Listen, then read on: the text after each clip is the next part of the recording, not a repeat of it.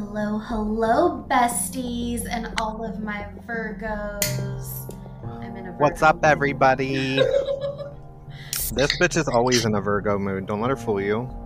It's true. That was me cracking a watermelon White Claw left here by my cousin Chelsea. Cheers to you all. Raspberry White Claw. Sounds The delicious. watermelon one, yeah. So it's your girl Heather and Mikey, and we're here to bring you the Molly Bish case. This is a crazy case. We have a writer. Her name is Lori Lamoth. Probably said it wrong, but she's going to be joining us to walk us through the timeline and all kinds of stuff. So grab that beverage, pack that bowl, and we are going to need it. Yeah.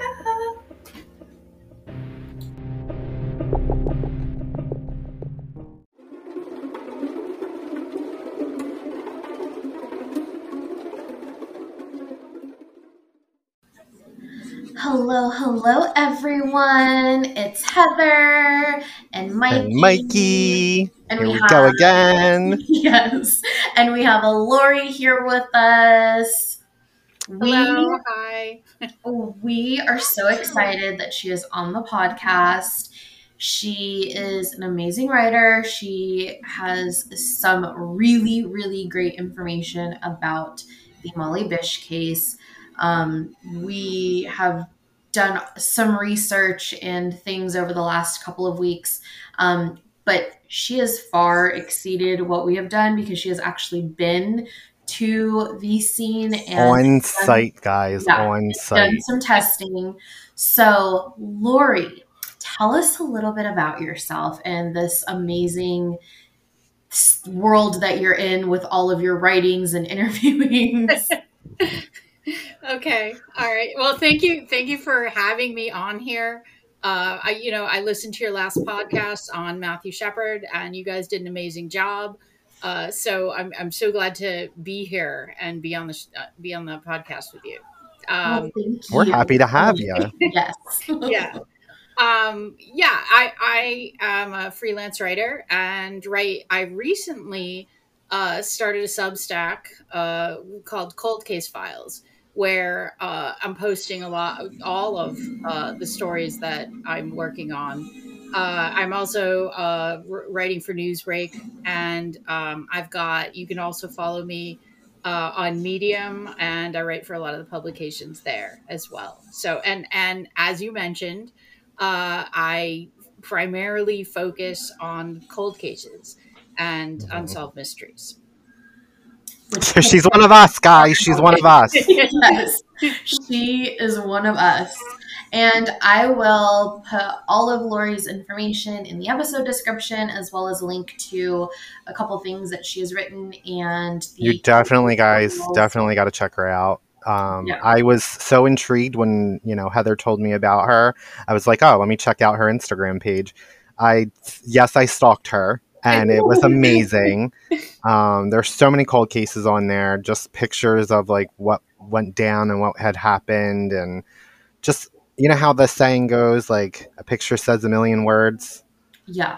Like she's got some pretty decent pictures up there to show you, like about a case or whatever she's working on at this point. Yeah. Thank you. Well, that was one of the things I think when I started working on cold cases, I knew the major cases, but I think what's floored me is just how many unsolved cases there are out there. And, oh my God, I know. Yeah. And it's so definitely overwhelming if you just start looking by like state. And I started doing kind of like what you did. I'm like, okay, let's look locally. What has happened here? I remember when I was a little girl, this girl named Karen Krahalva went missing. She was just roller skating in her apartment complex, and she was never found. And this was like almost 30 years ago. And so kind of like how you were remembering, when Molly Bish disappeared before she was found, and then going to the child safety kit that was sponsored by the Molly Bish Foundation, all of these things. So it's very overwhelming, and I just really appreciate all of the detectives and law enforcement and lawyers and people that consult on these cold cases, because I just appreciate what they do so much. Yeah, definitely. Mm-hmm. Me too. And I mean, the great thing too about these cases is that now with all of the DNA advances, I mean, these cases are getting solved, a lot of Yeah. them, which is Oh, amazing. yeah. The technology we have now is so far advanced. Yes. Especially with like the 23andMe and Ancestry.com and people finding links through familial DNA, DNA. Spit it out, Heather. Spit it out. But yeah, a lot of cases have been being solved with that. Right. So go ahead and give us like a brief little overview, Lori, if you don't mind, and then let's start dissecting the timeline, our favorite part. Okay. Yes. And you know, the timeline is very tight. I'm gonna take you through starting with the day before what happened with Molly. So, and if I miss anything, feel free to jump in or ask questions or whatever you need to do. So it's June 26, 2000, and Molly Bish is 16 years old, and she is just starting her job as a lifeguard. It was her first week, and so her mom on the 26th drives her to Commons Pond, where she was the lifeguard in Warren, Massachusetts. And when they drive into the parking lot, uh, they see this very weird guy, you know, this creepy looking guy smoking a cigarette with a mustache, and he's in a white car. And you know, Molly's mom, Maggie, kind of gives him the eye, you know, and she said something to Molly like, you know, I don't think I realized how isolated this place was. And so she actually got out of the car and she walked Molly to the beach, and then she walked back, and the guy still was in the car, still sitting there. And I guess, you know, she continued to kind of stare him down, and then finally he leaves. So that was the day before. And I guess even that night, you know, Maggie and John, her dad, had talked to her, and he had even said something, you know, do you want to bring, you know, a baton or a bat Right, right. there to protect yourself, you know?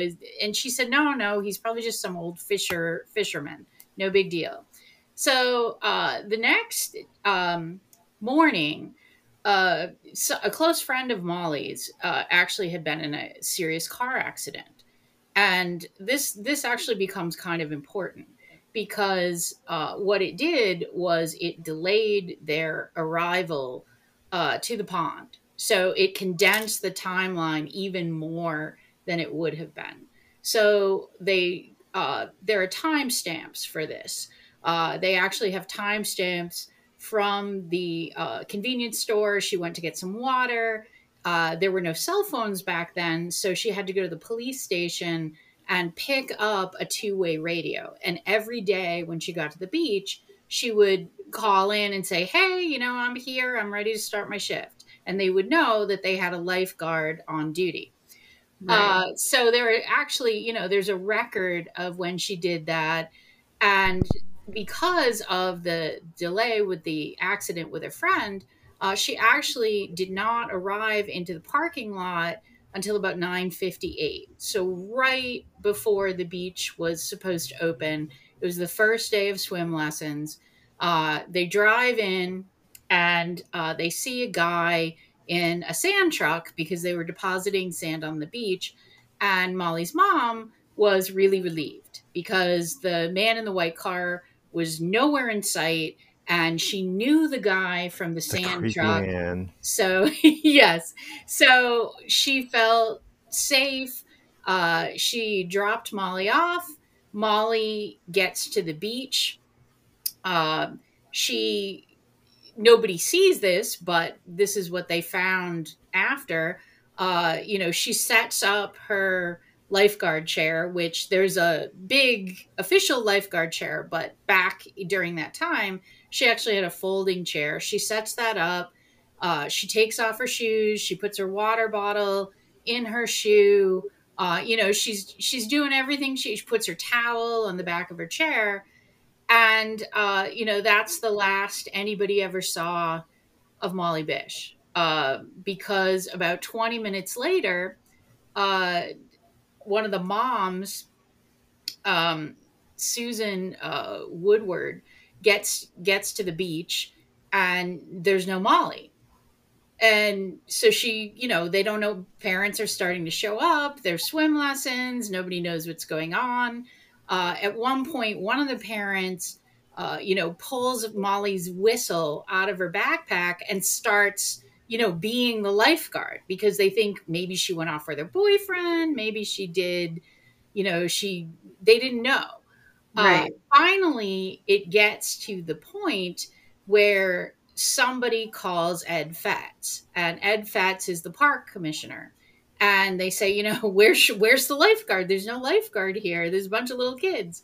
And so he then comes to the scene, and he takes the police radio out of her bag and, calls in to find out what's going on. And, they realize that Molly has never called in and that something is wrong.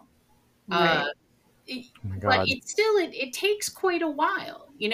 I think Molly's mom, didn't end up, she wasn't called until maybe, 1 o'clock or something in the afternoon. And the other thing that really is important is that because her shoes were because nothing was disturbed. The only thing that was odd was that the first aid kit was open. Everything else, nothing was disturbed, no signs of a struggle. And so, what everybody thought initially was, okay, she must have drowned. And so instead of treating it like a crime scene, they actually, it was the absolute opposite. You had diving teams going into the water, you had people all over the beach, and, any potential evidence would have been destroyed.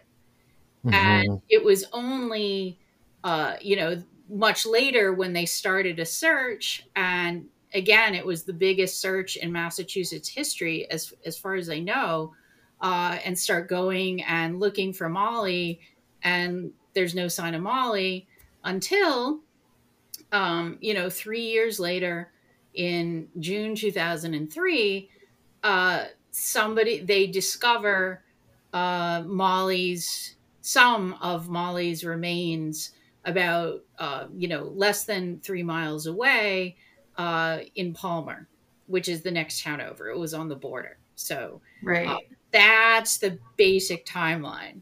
But do you guys have any questions about it, or is there anything I should go into a little bit more? Oh no, I'm all new to this. Keep on going, girl. Yeah, the thing that I found that people always clinch to with this case is the freaking first aid kit being opened.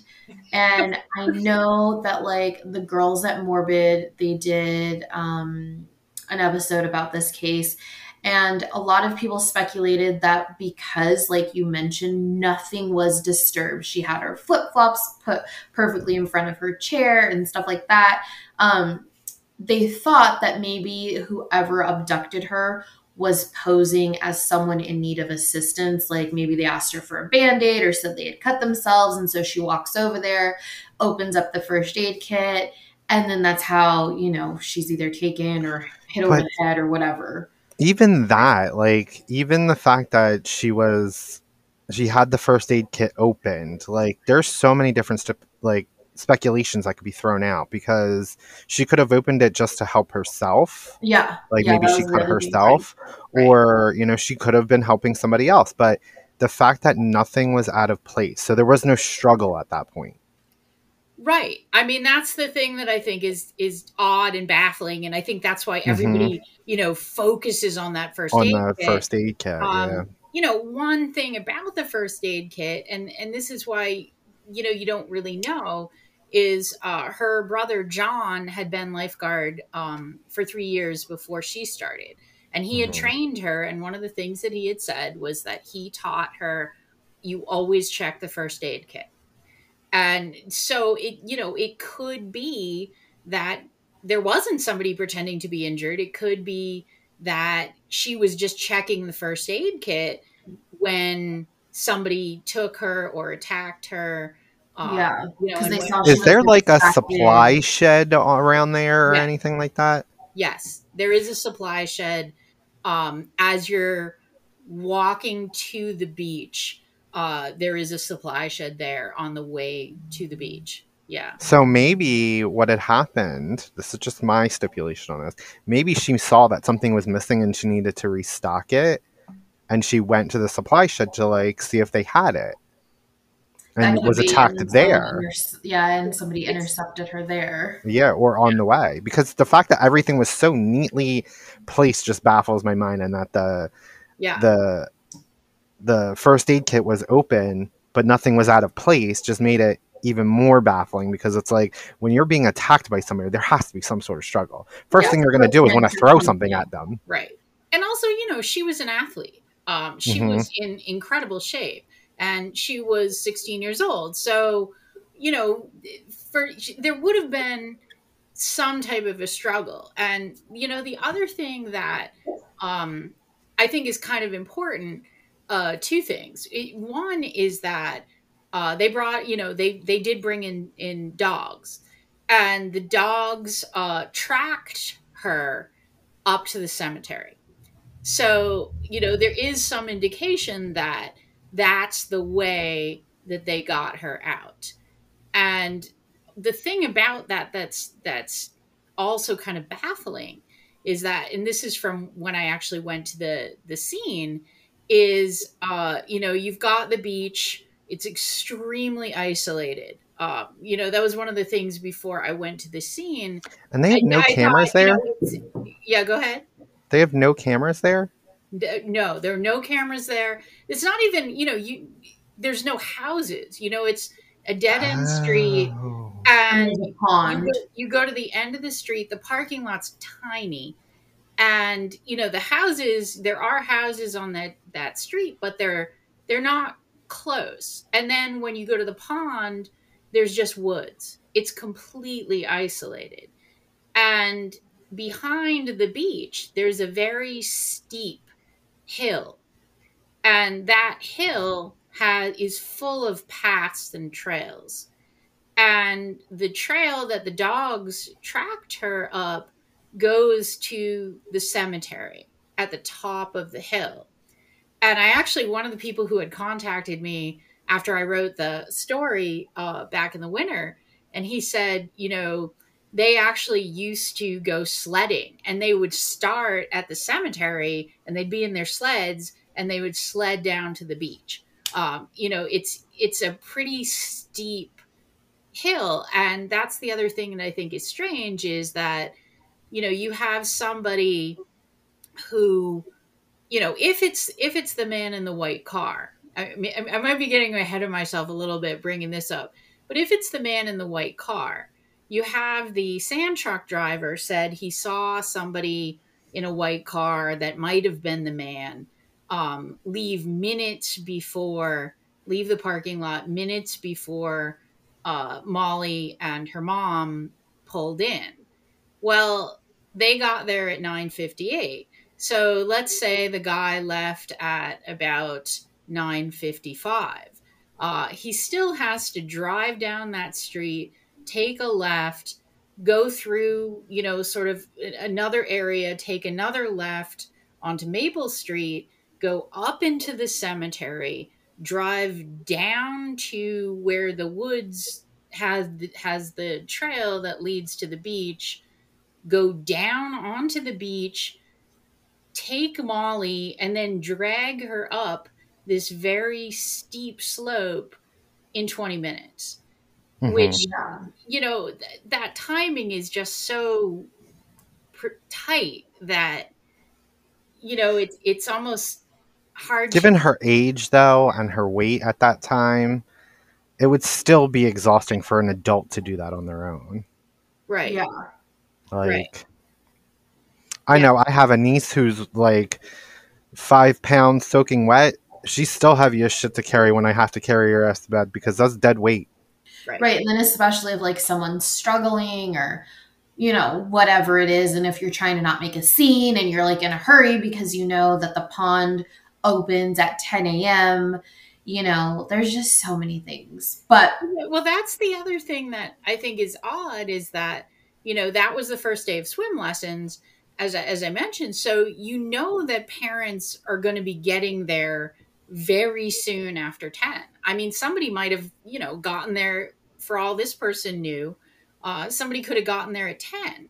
So, it seems like there's such a narrow window to commit this crime. And as you guys were saying, as Mikey was saying, this is a 125-pound athlete that they've got to get up a very steep hill. Mm-hmm.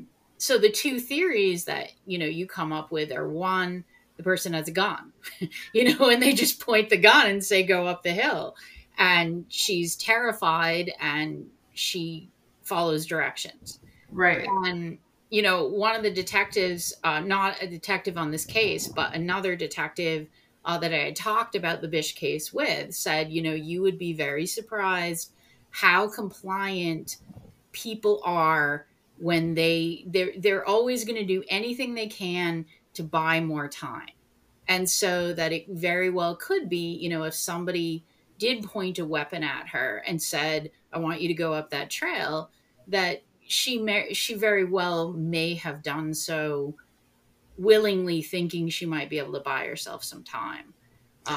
Given that information, I will probably be like, shoot me now, so that they can find my body here and figure this case out, and you can be put in jail. Like, right. Yes.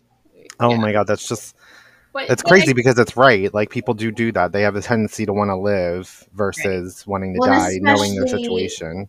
Yeah, and especially knowing it's the first day of swim lessons, and she knows that, like, people are going to be arriving there any minute, and the dude with the sand truck was there. Like, one, she knows she's super isolated. Two, she knows she's probably not near her radio. Three, if it is a stranger and it is someone with a gun, she's terrified. So she's doing whatever she can to keep from the person killing her, attacking her. So she's going to be obedient or whatever. And she's walking wherever they're telling her to. Right. But it's like, there's just so many different factors of things that this case just drives me crazy. Right. I do tend to think, that there is maybe something to that idea of the first aid kit, not to obsess about it, but, I do think it is plausible that somebody could have said, somebody she knew could have said, hey, I'm hurt, I'm injured. Maybe they're up higher on that hill, on the trail. And she kind of runs up there to help them. She grabs a Band-Aid from the kit or whatever she does. And then they grab her, and then that cuts a lot of time off of this. Yeah. I think definitely somebody she knew or was familiar with had to be involved, or it was definitely more than one person. That one creepy dude in the car being the eyes, being the look at, the little hooty hoo person. So when somebody comes by, he can whistle or flash his lights or whatever. And then somebody else waiting by that like hill, the cemetery area, wherever they're trying to take her out of. And I think too, it could be a combination. It could be this stranger that's like, hey, do you want to make some quick money? There's going to be a girl here. Like you always hear bizarre things like, I'm her father, she doesn't really know me, or I'm a lost uncle or whatever. I just need to talk to her, but I need your help. Can you go over there and flag her down? And then X, Y, and Z. Like, there's just so many crazy things. So I definitely think, like you were saying, she had to be familiar with the person. So then she's in a hurry. She's not worried. She's hauling butt over there to help them or see what they need or say hi even. Or it was more than one person in the car being the distraction, having their eyes on the scene, and then the other person ready to like lure her in or attack her or whatever it was. I definitely think it's probably one of those two things. Yeah, I think that's a good point. And, that idea of more than one person being involved, other people have brought that up to me. And I think that's definitely plausible. The one thing I do tend to think is this idea, and I know this goes against what almost everybody believes about the case, is, the idea that the car started in the parking lot and then drove to the cemetery. My tendency is to think that somebody was already waiting on the trails, because when you go to the scene, what you can actually, if there's a point at which you can't see the beach from the parking lot at all, it's kind of raised up. So you have to actually go up a little hill, and then you reach the beach, and you walk down the beach, and the lifeguard chair is about halfway down the beach. So you can't see it at all from the parking lot. So I tend to think, but if you go to the beach and you go up that hill, there's an intersection. And it's very hard to describe this, so just bear with me. But there's an intersection of trails above the beach. And I actually stood at that intersection.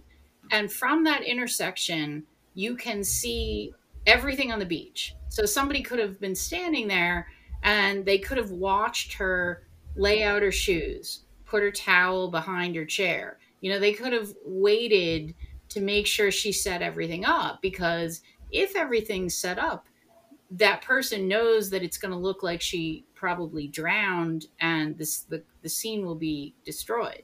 So, you're watching her, you wait for your moment, you either call her, you go down, you do whatever you're going to do. But the other thing about standing at that intersection is, if you look to the left, because you're higher up, you can see everything in the parking lot. So Right. that way, if a mom arrives or if a family shows up, you see them driving in the parking lot, and you don't go through with it. You just wait for another day. So that's why and then again, once you see her set up her stuff, it takes 45, I think it took me, oh God, it was either 33 or 45, but it's less than a minute. You go down, you grab her, you bring her up to the cemetery. The cemetery is extremely isolated, and then, you drive away. But wasn't she running late that day too, anyways, due Yes. to the car accident? Yes. So what if that was the cause? Like, what if that other person that got into the car accident was the cause of it all? Like the start of this other person being like, okay, let's kidnap this girl and abduct her. Right. You Yeah. know? I really hope, because as I said, there's a lot of different cases that I'm looking into, but this one is something that I've followed from the very beginning. And, I really hope this gets resolved. The other thing that I think is odd about this case that hasn't been talked about too much is that in the cemetery where the dogs again traced her scent to, the place where the car was parked, there's no graves there. It's at the bottom of a hill. It's extremely isolated. But the groundskeeper for the cemetery happened to be there at the time this was taking place. And he supposedly reported seeing a white car, at the end of the trail. But the thing that I can't quite figure out is that there were also reports of screams. So, some of the neighbors in those houses on the dead end heard screams. So, if you have the groundskeeper and he's there between 10 and 10:35 and he sees the car and no one's in the car, why doesn't he hear the screams? Right. Yeah. It's all so just bizarre. And like you said, like the timeline is what just drives me bonkers. It's literally the timeline, because there's so few minutes. I definitely think you're working the right angle with the person that did this, or persons. They had to have already been there. And the fact that that car, or a white car, was seen the day before and the day of leads me to believe too, that somebody was definitely staging it out. Maybe they didn't necessarily want to take Molly in particular, you know, like they were just wanting to take someone, and whoever was going to be there, you know, that day they stumbled upon, they're like, oh, there's a lifeguard that works here, let's see who it is. Oh, okay, let me just observe her today. And then that's when, you know, Maggie stares. There was like nothing important about this girl prior to this. Like she just lived a normal life, like being a lifeguard, or was her family rich, or no, did she have something? As far as I know, you know, they had, ironically, they had moved to Warren, Massachusetts because they had lived, you know, in a larger city, and they thought it would be a safe place to raise their kids. You know, and it is. It's, if you go there, it's, you know, your typical New England town. It's very small, and everybody knows everybody, and it's pretty. And you know, she was, you know, she had a lot of friends. She enjoyed soccer. You know, so you're right. There was nothing that would suggest that she would be taken, like targeted specifically for a reason or something. Her father was a probation officer, so there is that angle.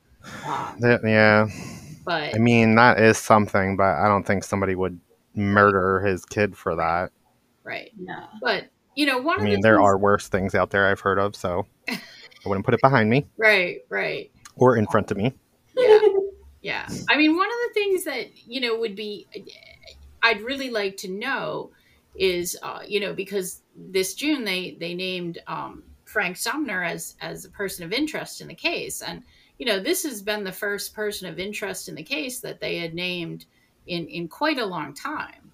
You know, years back, they had named a guy named Rodney Stanger, who had murdered his girlfriend down in Florida, and he had been connected with the case, but they never really found anything or released anything or charged him. There was another guy, you know, a few years later who was connected with the case, but you know, this is the first person that they'd named in quite a long time. And so, you know, he does resemble the sketch. But I would be, they said they had gotten some recent information within the past few months that made him much more likely of a suspect than he had been prior. Yeah.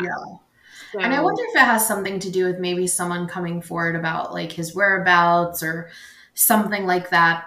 But before we dive into persons of interest and who we think maybe did it, since you have the firsthand knowledge of being at the scene, walk us through a little bit when you went there. What were some things you were testing? What were some things you saw that maybe were overlooked? Because I never even thought about like the supply shed or areas where people might have that instantly popped up in my head. Like when she so go ahead and walk I will definitely do that. Well, as I mentioned, you know, one of the reasons I actually decided to go to the site, because I had been researching it and I had read quite a lot about it, but I had never actually been there. Unfortunately, it was the winter, so the conditions were not matched perfectly. But if anything, it made it a little bit more difficult and took me longer to do some of these things. So I drove to the site, and the first thing that struck me is that, you know, just how isolated it is. It's the end of a dead end street. The houses are they're a little bit away from the parking lot. The parking lot is very, very small. And, you know, definitely a car that does not belong there would stand out without question. And so that struck me, and then again, the idea that you can't see the beach at all from the parking lot. You have to kind of go on a path, and the path rises. It goes across a little stream. You pass the shed, and then you go onto the beach. And there's, at the same time, there's a trail that leads from the parking lot, and it goes above the beach, right? And then there's another trail that leads from the beach to the cemetery. But the other thing is, and other people had contacted me about this as well after the story came out, is the entire area is riddled with trails. I had people tell me that they used to ride their bikes there, they used to go on ATV there, and that the trails lead all around the lake, and they're completely isolated. So, even though the dogs did track her to the cemetery, I actually walked down some of the trails, and I, weirdly enough, I ended up at this abandoned trailer that had, this old disgusting mattress in it. And, so, I mean, there were definitely places that she could have been taken. I tend to think she was taken to a car in the cemetery and that she left. But, you don't know, because there are a lot of trails that go around that lake. Yeah, it's so crazy. And you were even like timing things, right? Yeah. Like, hey, we're in the parking lot. I can't see the beach yet. It's going to take her at least a couple of minutes to walk to set her stuff up. Like, I was watching and going through your timeline of what you were doing when you were there. And I'm like, yeah, there's no way. There's no way that someone showed up right as her mom was leaving, had enough time to convince her to get in the car to come with them or whatever, unless we use the whole, holding her at gun or knife point type thing.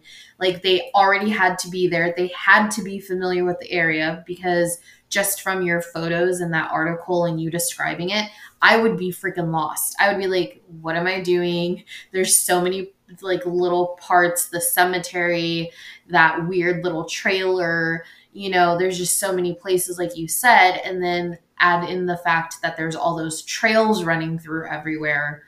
I don't think it happened by happenstance, like, at all. No, I definitely think it was planned.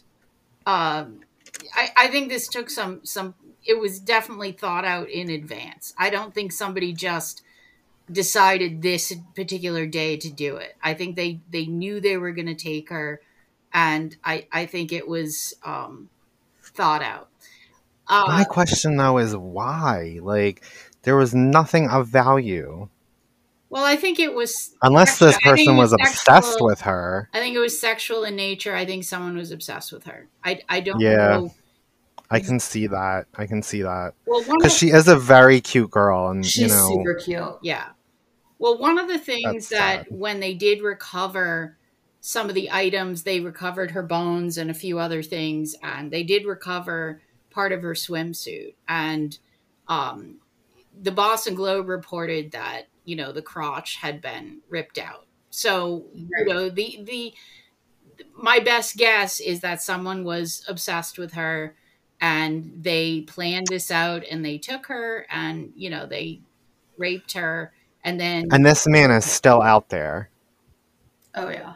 Unless it's Mr. Sumner, who died like 5 years ago, but I just don't think it was him. I think there were a lot of people that they've said fit the sketch that they interviewed, but also they had so many people that they polygraphed that failed, and like miserably failed. I think it was over like 10 or 11 people that did not pass polygraphs.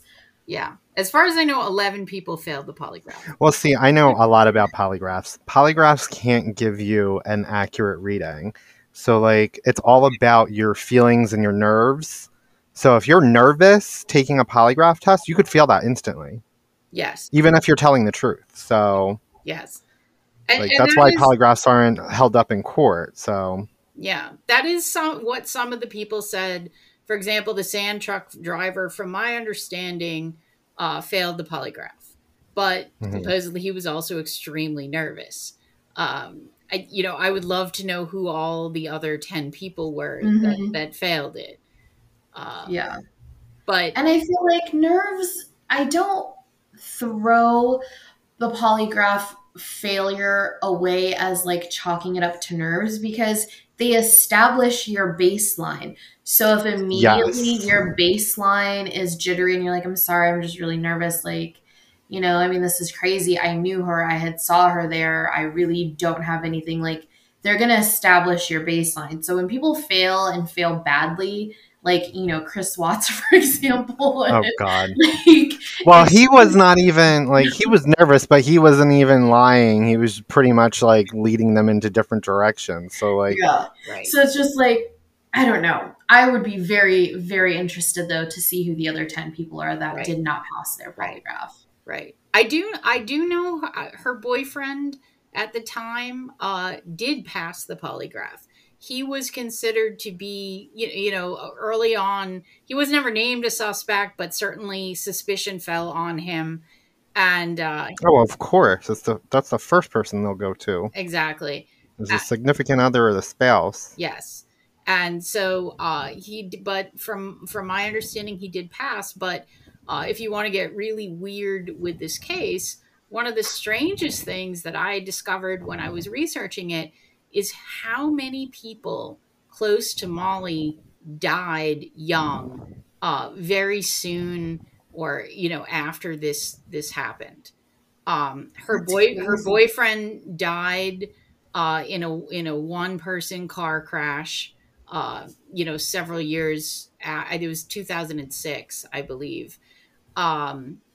Two of the people who were friends of hers that summer, and in fact, I had somebody that I heard from actually knew those people. One of them was Gerard Tatro. He was 14, and he used to hang out with Molly sometimes on the beach. And then his older brother, Kenneth, who was 18 at the time and was also close friends with Molly. They're both dead as well. And then there was a fourth guy whose name was Peter. He was the son of a state trooper who was also a friend of hers. And he died a couple of days after they found her remains. Dude. This case is super scary now. Like, now she's taken out everybody who was involved. That's what this woman's doing. Yeah. Yeah. That's insane. This is some poltergeist shit, guys. It's just so creepy because they have so many, like you said, so many of those people have died. So it's like, is there a connection? Is there like a gray black cloud that's following people in this town or people that knew her? Like, that does definitely bring a whole other creepy. The weird thing is that her boyfriend who passed the polygraph test passed away. Yes. Like, that's the one weird thing that I find odd. Well, the other thing that, like, I noticed you mentioned was his stepbrother or his brother had mentioned the fact that, like, she always kicked her shoes under her chair. Yes. She never let them out in front. Yes. So when we were researching and people just kept saying nothing looked disturbed. Yeah. That also, to me, I was like, that shit was staged. Something was staged, right? Or she knew the person. So I found that super interesting too when you brought that point up in the article. Was that he was like, yeah, there's no way. Like, every time you would see her at the beach, her shoes were underneath her chair. Right. They were not out in front. Right. It's crazy how people have things down on routine and how little we notice them until they're missing. Right. You know? Yeah. I mean, there was something about maybe some of the brush being disturbed, you know, on that trail. But again, that could have been from all the chaos because there were just so many people there. So you can't even be sure about that. But I do. What they should have done was treat it like a murder and actually put up flags and do the whole, you know, or even just investigation. A person, like, not necessarily a murder, but they should have just treated it like, okay, she's gone missing, whether she ran away or not. We don't want to regret not processing the scene, so let's close it off. Let's get people off the beach. Like, that's just so crazy, right? Because for a while too, didn't they want to chalk it up to like maybe? Well, the thing that sucks is that woman took her whistle from where it was placed at, right? So, like, even that little bit of wherever that whistle was placed at and the position that it was in could have told a lot to investigators. Right. Yeah. You know? Yeah. But, you know, I guess it gets back to this idea of it's a small, tiny town and you just don't think that type of thing is ever going to happen in your town. Right. You know, it was just, and not to, I just did this other case, the Shauna Garber case. And, you know, one of these kids, they actually heard the murder happening on Halloween night, and they went and they told their parents, you know, we hear screams. And they said, well, you know, it's Halloween. And so nobody took it seriously. So I think it's just that kind of, you just don't imagine that, you know, there's actually somebody was stalking her and took her from. It's crazy that you say that, because around here in Pennsylvania, where I live, a lot of crazy shit happens and nobody reacts to it. And one day, something happened outside of my house in my area, and I heard this loud bang and this boom go off. And I was like, instantly in my head, I'm like, oh my God, are we being attacked? Like, is this how the US is being attacked? They're starting in Pennsylvania and then working their way through like the United States, or, you know, what is going on? But it's funny that you say that, because my instinct was to run and hide or ignore it. Right. It wasn't, let me go check this out and see what it is. Right. Right. Yeah. So, and I mean, Molly's mom knew. I think, you know, they were trying to tell Molly's mom in the beginning, oh, well, she probably just went off with a friend, or, and, you know, her mom knew right away something was wrong as soon as she did find out. But I think other people, you know, yeah, they just thought, oh, well, you know, she's a teenager. She probably went off with somebody. It's nothing. What's the saying? Your mother knows best. Yeah, and mother's intuition and all of that stuff. Mm-hmm. Yeah. I'm telling you, if I ever went missing, my mother, there would be no place for somebody to hide. My mother would be like #1 detective on the scene of the crime. And that's only because I'm her baby, so. Yeah. And like the other thing too, it's just. But I mean, that's the way I, you know, even it's though just so weird. Yeah. You know, I do tend to be, again, based on the stuff that I've researched, I tend to be a little skeptical of the guy in the car, but it's what Mikey was just saying. You know, moms know. So, I mean, maybe her instinct, you know, she somehow is right. You know, she realized this guy was going to take her daughter. And have they seen this guy at all? No, he's not been found. They just know because she saw him and gave his description, and then the police worked up a sketch as best as they could from what she remembered seeing. And then they've questioned a lot of people that look like him, but they've not found the him in question, so to speak. That's it's so crazy, because like the fact that out of the blue, nowhere, this mother points out that she sees this creepy man and she's staring him down, you know, so she's got a pretty good description of him. For them to not even like warrant this and be like, okay, let's find this person, like she had probably the best description of him, because she stared this man down knowing that something bad was going to happen, or feeling like something bad was going to happen. Right.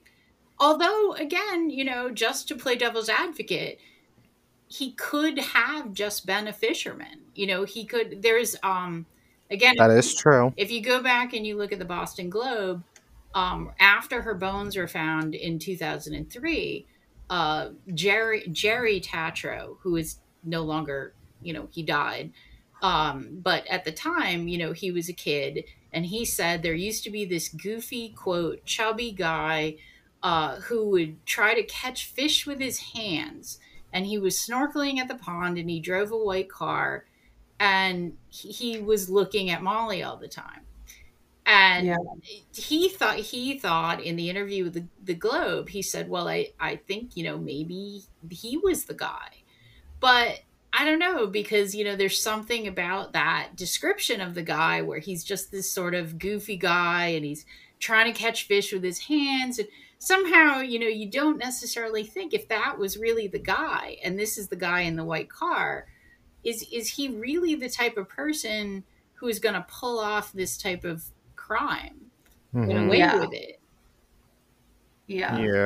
I don't know. And then, so we know she shows up for work, and in a matter of, you know, 20 minutes or less, she vanishes. And then her remains are found 3 years later, almost to the day, right? Because she goes missing at the end of June in 2000, and her remains are found in June of 2003 by a hunter. So you also visited where her remains were found, right? Yes, I did.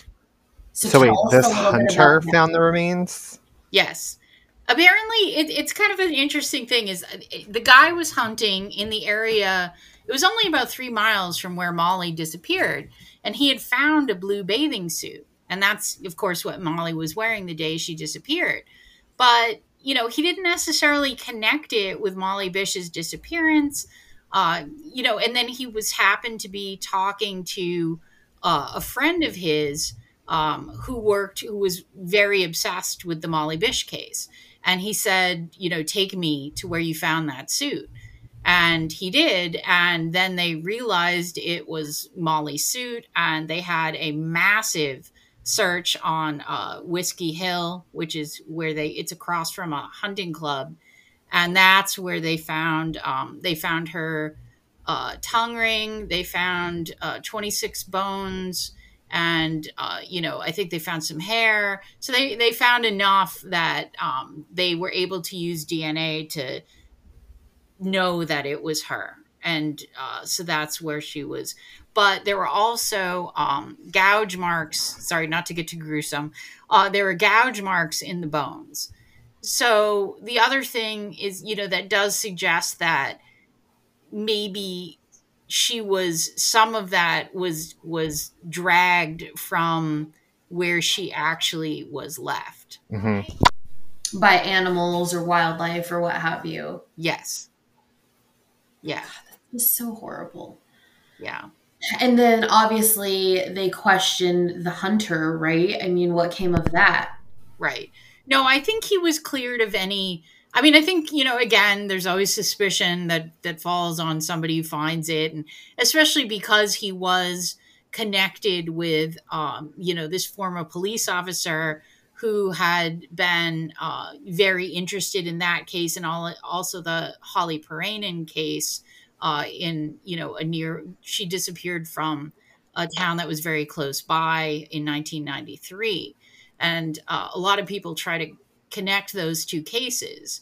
And I'll talk about that in a second. But, they cleared the hunter and they didn't connect either of them, with her disappearance. But, it's good that they found the stuff. It's a very treacherous area. When I was there, the hill, again, it's immensely steep. There's caves. When they were doing the search, there were even a couple people, somebody dislocated a shoulder because there's ledges. Gosh. And yeah, so it's actually remarkable that her remains were found at all.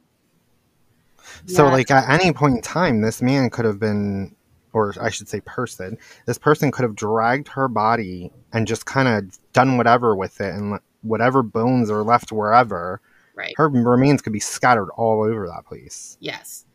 But the one thing I do think, again, based on the location of the crime, and then based on where the bones were found, I do think it was somebody who knew the area well. Maybe it wasn't somebody who lived in town, but it was definitely somebody who hunted in that area, who had grown up in, or who knew that area intimately. Because I don't think the area where the body was, it's not someplace you would necessarily just find if you didn't know the area. Right. And I think, like you said, they don't necessarily have to be from there, but like in a nearby area, maybe they go hunting, they go fishing, maybe they're an avid outdoors person, right. And they go camping and or it's somebody who scoped the area for like a few days.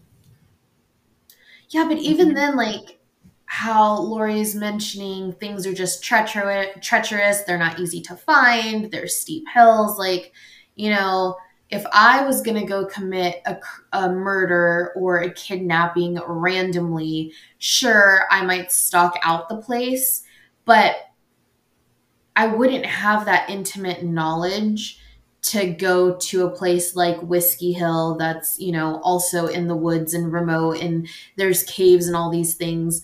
Like, if people are going to plan things out, typically we see that, you know, maybe they have a cache of something somewhere. So when they take this person or these persons and they're moving them or doing a body dump, they know that area, and that's why they're dumping the bodies there, because they know it's secluded. They know they can get in and out of there without being seen and things of that nature. So I definitely think it was someone familiar with the area for sure, like a hunter, outdoorsman, fisherman, what have you, like, for sure. Right. Yeah. And you know, that could be how the person right. And so I definitely think we covered a ton in the part 1 of the Molly Bish case that we've been talking about. Lori has had so interesting. I can't wait to meet up with him again. Yes, Lori has had so many amazing details and just insight firsthand. So just to review, we kind of did the overview. We went through the timeline as we know it from documents and files. And then we've heard Lori's recollection from when she was actually at the scene, walking through things. And we've kind of thrown some names out there of people. But I think we are going to end this episode where it's at. That way we can talk about weird connections that people tried making with other persons of interest. Go a little bit more into Mr. Sumner, because that was very, very recently that he has been brought up, and talk a little bit more about that and close everything up in part 2. So we thank you so much, guys, for giving us 55 minutes of your time. And your ears. Yes. And we are going to have Lori back to finish up the second part of this amazing, bizarre, and crazy case. And hopefully, like we always say, if you know anything or you've heard of anything, we always suggest reporting. I will link everything in the description, the foundation, the Molly Bish Foundation, where you can contact if anybody has information. Mm-hmm. But other than that, we will catch you guys on part 2. Bye-bye. Bye. Bye.